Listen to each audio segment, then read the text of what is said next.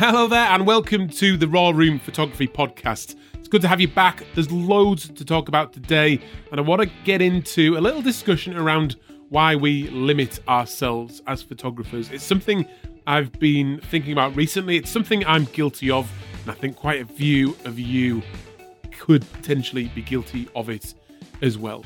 Before we get into that though, I just want to give you an update on the Raw Room for those of you that are subscribed or potentially going to subscribe. The wedding course, which I think I'm going to call an introduction to wedding photography, will be out probably next week or the week after. I want to get it right. I want to get the information correct so it's accurate. I think that's important when you're teaching. I think it's going to be vital for anyone wanting to start or try doing wedding photography. But I think for those of you that are not, it's also going to be very interesting to give you a bit of insight into what wedding photographers go through. We're going to look at how to get started, how to build your experience, setting up as a wedding photographer, setting your price, very important. Winning your first wedding, obviously a massive deal. The logistics on the day, the shooting on the day, the gear you're going to need, post-processing, and other stuff you can do to make a little bit more money at the end of it. I'm also always putting more landscape stuff up there. The photo competition I'm going to be filming today, or the photo challenge I will film today. So that will be out and there'll be a new one to pick up. So loads going on in the Raw Room. Framing is another one I've been working on for a little while. It's taken a bit of time though, to get right. If you've not subscribed to the Raw Room yet, do take a look. Just go to firstmanphotography.com/Raw Room. And it's $5.99 a month, and you can cancel at any time. But those people that are subscribed, I know, are loving it. Right, so what have we got to talk about? Firstly, a little update. I managed to buy a used car. And I've got to say, having tried to live without a car for a little while to save some money, it's been life-changing getting it back into my life. The last couple of weeks I have been out much more often than before, been productive. It's exactly what I wanted. It's an estate car. It's got 4-wheel drive. I can sleep in the back of it. It's also a good family car for when I need it to be. And yeah, very happy with that. And it's going to make me more productive on the whole. And that included last week when I did my first trip to the Lake District for quite a while. And I went with the first ever subscriber to First Man Photography. He is probably my oldest and best friend, and he has come onto the video as well, which is quite exciting for me because I've had a few of my mates in the background before. I want to start trying to introduce them into the video as characters, just to add a little bit more depth. Sometimes, I mean, Lyle was great. He wasn't nervous, but some of my friends probably will be when they come on. So I just need to get over that. It is hard when you start talking to camera for the first time, so totally understandable. Now, when I go out, I don't know if you get this, but I definitely do. When I go out to do photography or to do some exercise or anything where there's going to be some element of challenge, I get a nervous anticipation before going out. And I got that the other day because I was excited as well about what I was going to do. So it was going to include wild camping. It was going to include the creation of landscape photography and a video. It was going to include climbing up a mountain. So there was lots to be excited about, but I always get that sort of nervousness beforehand, which kind of does help drive me, but I always get it every single time. I used to get it all the time when I used to go out and do exercise, and I still do, and particularly when I'm injured at the moment, it makes me very nervous. So it's always about overcoming that. But wow, was it a great experience in the Lake District. Now, if you've never done wild camping, I really do recommend you give it a try. It's good fun alone, but it's probably even better with a mate. Yes, obviously you need to be respectful to the landscape and leave no trace, all that kind of obvious stuff. But the upside and the benefit you get from doing it is just fantastic. So we went down to the Lake District. We parked up in Grasmere, I think it was. climbed up to Helm Crag, and I wanted to kind of celebrate, in a way, the achievement of getting 100,000 subscribers on YouTube. You get a plaque for that, and I didn't want to put the plaque on my wall because I'm not very good at celebrating my own success. I talk about this on the video, but I wanted to take a picture of it. So that's why we took it up the mountain to take a picture of it. That's all covered in the video on Sunday on YouTube. But it was just beautiful. The conditions were great during the day. We caught a little window in the weather in what otherwise has been really not very nice weather. But in the morning, my goodness, the sunrise was just incredible. Now, I've edited the video already, and I think it looks great. I'm so excited for you all to see it on Sunday. But it was just inspiring conditions. We were surrounded by this beautiful, amazing pink sky. And I managed to get in a little bit closer with the 70-200 lens and just capture an image that I'm really, really happy with. There was hardly any wind. We just woke up with an amazing view, amazing sky. And for me, that's what landscape photography is all about. And having a mate next to you just enhances the whole thing for me. So I really can't wait for you to see that on Sunday at 6 o'clock on YouTube on First Man Photography. I'm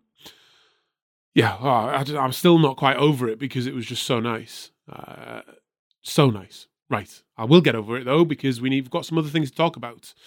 As a result of the video the other day where I went to the Durham coast with my dad, I did long exposures there. And I think the coast is a great place to do long exposures because it's suitable for any weather condition. And particularly if it's overcast, which it is a lot in the UK, then doing long exposures at the beach, you can still create some really interesting pictures. And I hope that's what I achieved in Durham the other week. But I had a few questions. Now, one was about gear. It was about the ND filters I'm using. Now, I use a variety of ND filters at the moment. They're all screw-in ones because I thought or think I prefer that. But over the last few months, I've not been particularly happy with my filters. And I've also been thinking I might like to try out a filter system. Ones that I can attach to any of my lenses, slot it in, take them out, and do it that way. I'm not going to use ND Grads, I don't think, but I do like it. I would do want to give that a try for the solid ND filters. At the moment, I'm using cheap ones. I'm using average ones that put a nasty color cast in. That's my 10-stop filter, actually, that does that for my wide-angle lens. I'm very, very happy with the Format High-Tech Firecrest, which I use on my 24-70mm lens.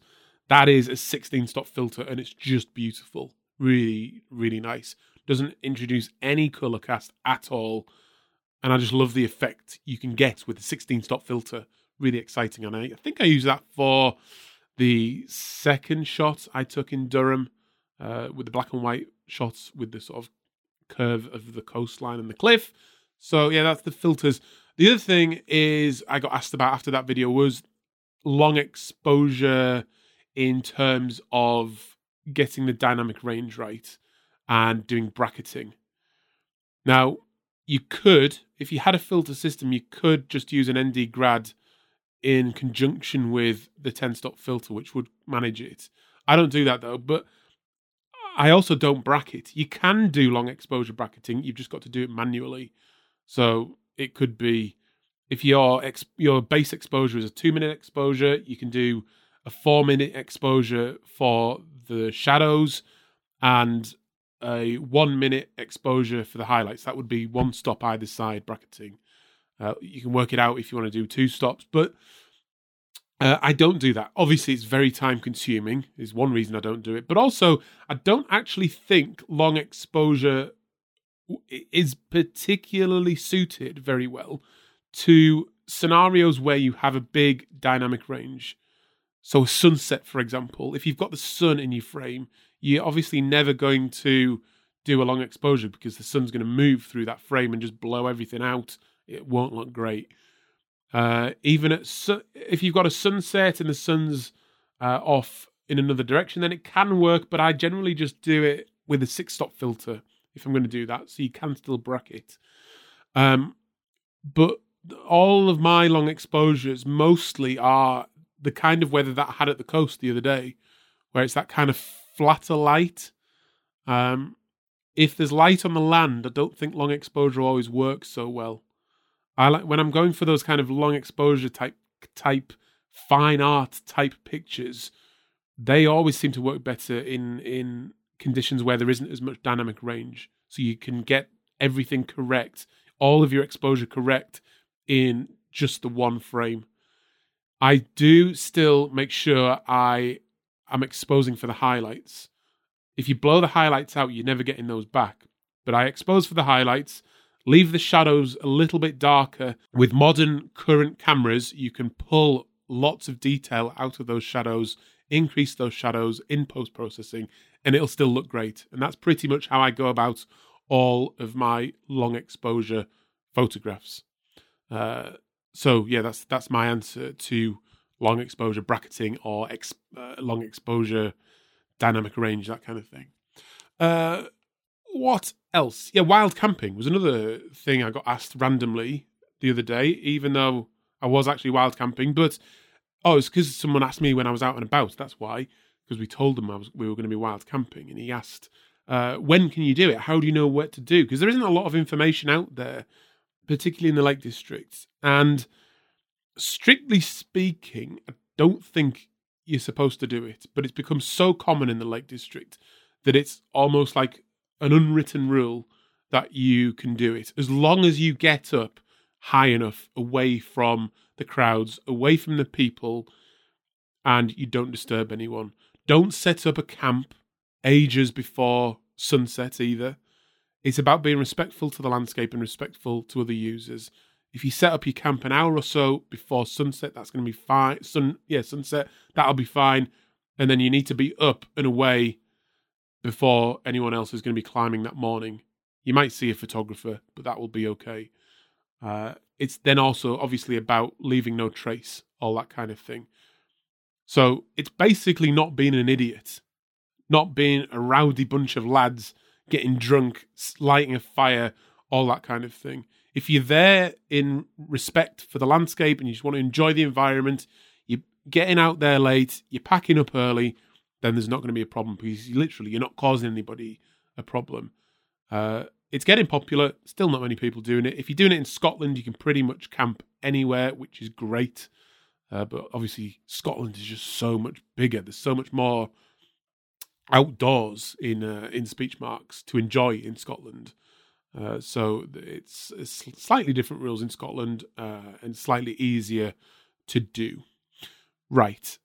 One of the things I've been thinking about recently is, why do we limit ourselves as photographers? Now, what I mean by that is what we seem to put these constraints on ourselves, and I'm completely guilty of this. So one of the things I've limited myself with is I've kind of, for quite a while, I've considered myself to be a photographer of the natural landscape when I do landscape photography. That meaning that I don't want to have man-made objects in my pictures, houses, roads, buildings, that kind of thing. And there really isn't any good reason for that, other than the fact that's what I like. And I think this gets to the crux of it, is that if we only ever do the type of photography that we like, we are limiting ourselves and potentially closing down potential future passions. Now, I've been inspired around this by working with Charlie Waite and consuming his work again quite recently, because he takes pictures of lots of different things. He takes pictures of landscapes. He takes pictures of buildings, what may be quite mundane buildings, but makes them look fantastic with fantastic light and fantastic use of shape and structure and the way he composes his images. He posted one the other day of the wings of a swan, and it was just absolutely fantastic. Really beautiful, really nice, and just something that we might not ever think of doing because we might think, oh, I don't like that. Astrophotography is another one. I'm very limited. I don't do much astrophotography because I don't particularly like it, but I think I should sometimes give it a try more often. I get it. I hear it from other photographers all the time as well, saying they don't like this, they don't like that. They only shoot this, they only shoot that. They don't like shooting the popular locations. Why put that limit on yourself? I don't really understand it, even though I'm guilty of it myself. Those thoughts enter my mind because I do want to produce original work. But at the same time, I also want to shoot those popular locations, and I'm not afraid to do that because some other people might say, well, I don't like shooting those locations in a kind of passive-aggressive way. So I really think you should just shoot what you want, try and introduce a bit more variety into what you're shooting. I'm really talking to myself here because it's what I'm trying to do. And I did it the other day in the Peak District when I took an image that included a road. It's not something I do very often. It's just a nice road. It was a nice shape. And I think the image worked out really well in what was generally actually quite flat light. That's another one, though, is shooting in bad weather, shooting in flat light. A lot of people don't do it because they're wanting that kind of golden hour type light, and they won't go out if there's flat light. I just think, again, you're limiting yourself. You never know when you might get a little gap in the cloud, or you might get a beautiful long exposure in flat light, or you might discover something while you're out exploring that you didn't know was there, and then you can come back on another day to capture that in the most beautiful light. So it's just it's a mindset I want to get into, to always be thinking, why not? Why not do that? It's that kind of attitude, rather than thinking, I don't like that, so I'm not going to do it. Someone suggests, shall we do some astrophotography, Adam? Yeah, why not? And I'll see what happens. It may be that I end up with a beautiful portfolio-worthy image at the end of it. And that's going to include taking slightly more intimate images of things, little shots of a leaf. I saw a picture the other day of a shell. It was kind of a macro shot of a shell on a beach. And it was just absolutely beautiful. I think someone posted it on the First Man Photography Facebook group. It was just beautiful with some really nice light on it. And it was almost like a miniature landscape photograph. And that's the kind of thing I think you can do at times when maybe you're struggling for the wide vista as well. I know we all like to get those big wide vistas, but there are other things around, and I forget that sometimes. I'm guilty of it, and I want to correct that by broadening my horizons again. Now, this goes beyond just landscape photography as well. I've talked about it before, where I think we need to try and get our shutter count up, especially landscape photographers who may go out and only shoot, 20 images on a day. Say, I do a lot less than that, but say shoot off 20 frames. Just by picking the camera up, having it in hand all day, every day, take pictures of your family, take pictures of the street, try and make the mundane beautiful in any situation. And I think that's just going to benefit our photography all the time. It's going to make you a better landscape photographer. It's going to make you better at composition. And I need to get back into the habit of that. I used to do it all the time. I used to carry my camera everywhere. And around the time, probably a year or so before I became a professional, I kind of stopped doing it. And I don't really know why. And as a result, I've not got as many pictures of my kids. I've not got as many general kind of day-to-day photographs, which just document your life in a really nice way. And I need to start doing that again. It's just something I've been thinking about recently as I've tried to focus more on positive aspects of life generally. It's been a funny time recently as I've tried to kind of focus on exactly what I want to be doing, cut some negativity out of my life. I'm getting a lot of negative comments online and stuff. So just trying to focus on the positive made me think about this, because I don't want to say I don't do that type of photography just because I don't particularly like it or I don't love it. It's worth giving it a try. try lots of different stuff, and I think it's going to benefit us overall. What else? Here we go. There's a question from a Raw Room subscriber saying, "Hi Adam, I was wondering what you had to do in your early days to start getting your following like you have on YouTube and Instagram. How often would you post images and videos on both platforms to get a following? Also, do you think it's worth it these days for a new photographer to put the time and the effort into something like this?" Hope that makes sense. That's from Stephen. Yeah, I mean, building up a following is difficult. It's probably more difficult than when I started doing it seriously about 4 years ago, which is when I started First Man Photography. I mean, you've really got to understand your own intentions, I think. If you want to become more well-known as a photographer, then there's no doubt that YouTube and Instagram, to be honest, are probably your primary platforms, unless you stay local. You could get known locally by going out to markets and cafes and getting your work out there and associating with other local photographers. If you want a wider audience online, then yeah, I think YouTube and Instagram are probably at the moment still the way to go. They're two very different platforms. The content sits very differently. You can do well on Instagram just by posting really good pictures. But I have noticed more recently that the engagement has gone down significantly on Instagram. Therefore, I think the description or the words that you put alongside your image are more important than ever. I did one the other day where I talked about a bit of burnout and it got a really great reaction. I was blown away by some of the comments. So there are people out there still looking, they're still reading, and I think if you can create something that engages them, a nice picture and a great comment, then you're going to get a lot of engagement still on Instagram.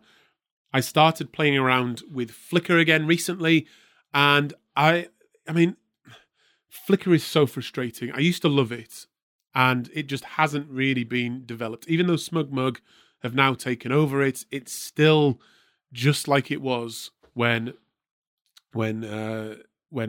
Yahoo had it. Now, I'm just going to log on. I posted a picture the other day. I posted it at the same time as I did on Instagram. And just to give you an idea, my following is slightly bigger on Instagram, obviously, but it's got 257 views on Flickr. It's been favorited 23 times, and it's got 7 comments. I actually don't think that's bad for Flickr. But at the same time, it got, 10,000 views on Instagram, 1,000 odd likes, and loads of nearly, 60 or 70 comments on Instagram. What I do like about Flickr is the ability to see the pictures in much better quality, better resolution. It's better for photo sharing, there's no doubt about it. But Instagram, it has billions of users. The user base is out there. And if you want to build a following, then I think you've got to be on there as a photographer. My advice would be to post great pictures and to put as much effort as you can into creating an interesting post with good words. Obviously, it's all about communication, building up a following. How do you communicate your ideas to people? And you need to find the best way of doing that for you. Are you a good talker? Are you a good presenter? You might not be. So are you a great writer? So you could write a blog post. You try using Medium, which I think is great for written content. Obviously, put that written content into Facebook, into Instagram, alongside your picture. Maybe a podcast is the way to go. You might have a face for radio, as it were. So start a podcast if you're a great talker, because there is still not that many photography podcasts out there compared to some other genres. So I still think there's some opportunity there as well. I'd love to have more people on this podcast. So if you think you're a great talker and you want to come on, then give me a shout. Just email me and we'll try and set that up. Because I want to have more interviews and stuff on this channel. YouTube is another beast altogether. There are literally thousands of photography channels out there now. There are thousands more coming all the time. Landscape photography is the same. There's loads of landscape photography vloggers. My advice would be to think long and hard before you start doing it. Obviously, you can give it a try, but if you're thinking about doing it as a long-term thing or to build your audience, then yeah, I mean, it's a lot of work. It's nearly broken me on a number of occasions. I don't obviously regret anything. It's been amazing and incredible, but it comes at a cost. That success comes at a cost. And I'm not quite sure exactly what that cost is yet, but it's definitely leisure time. I don't have any of that anymore. I'm trying to introduce some back into it now, but it's just, it could potentially become all you think about, because it's very time consuming to create a landscape video or a photography video, particularly if you want to try and do something a little bit more original. So yeah, I mean, obviously there's still some space for some amazing creativity to come along. I'm always trying to take my stuff to the next level. So I don't want to put anyone off starting YouTube, but it needs some thought. Obviously, you need to be a good talker. If your presentation is not upbeat, that's what I see. I watch a lot. I do check out a lot of particularly landscape vloggers, and what I always find, and the mistake I think people are making, is that it's often very downbeat. It's often very self-effacing. They bash themselves for no apparent reason. And whilst I understand that why they're doing that, because they don't want to come across as arrogant or cocky or anything like that, it doesn't come across that well on video. If you look at, say, presenters on TV, they're always upbeat and trying to lift themselves. Just go. What I would suggest, what I try to do is, I'm obviously always trying to be myself, and then I just put a little 10% on top for the camera, and that always just works really well. It comes across very naturally. It's not over the top. It's positive. It's energetic. And that's what I try to do in my videos. And that, I think if you're starting, you want to try and give that a try. If your personality is somewhat introverted, that's fine, but try and sound positive and just put that little 10% on top, and it will be much more engaging, I think. Obviously, it's down to you. You might come across really well without doing that, but that's up to you. But that, yeah, I mean, that's one thing I do see quite often. And now, don't get me wrong, look back at my first video. I was terrible. Absolutely terrible. It was downbeat. It was everything I've just said you shouldn't do. So that's been a process that I've gone through. I think my presentation skills have increased over time, and yours will too. There's no doubt about it. No one is great the second they start. So be kind to yourselves, forgive yourself, and just don't dwell on it. Just move on and do the next one. Just keep uploading if it's something you decide to take on. It's hard though, so I'm saying do it, but with some caution. Yeah, that's really all I can say about that one. But if you do it and it works out well, then it's great. And it opens doors, there's no doubt about it. You get an international audience, loads of people contacting you with lovely messages and stuff like that. People might say that you're inspirational, which I still don't think is real for me. It's weird when people tell me that, although I do appreciate it very, very much. Certainly some of the videos that I've done, like the one that's going out on Sunday, the landscape and the atmosphere inspired me. And if that comes across in the video, then that's absolutely great. That's what I'm aiming to do with those landscape videos. Anyway, I think I've talked for long enough there. I'd love to hear from you about these podcasts. It's been great bringing this podcast back. The last episode got over 1,000 listens, so that's absolutely brilliant. If I can keep that growing, this will be great. Please do share the podcast. If you want to leave a review on iTunes or anywhere else, that would also be very much appreciated. I think I've got a few of my haters have gone on there and brought the rating down a little bit, but please give it a rating as you see fit, and that will be very much appreciated as I try to build this podcast, get people on, get some banter going with people, as I try to fit everything into the time I have available. Anyway, I hope to speak to you on another one very, very soon, and I'll see you on the video on Sunday. I'm Adam. This is the Raw Room Photography Podcast,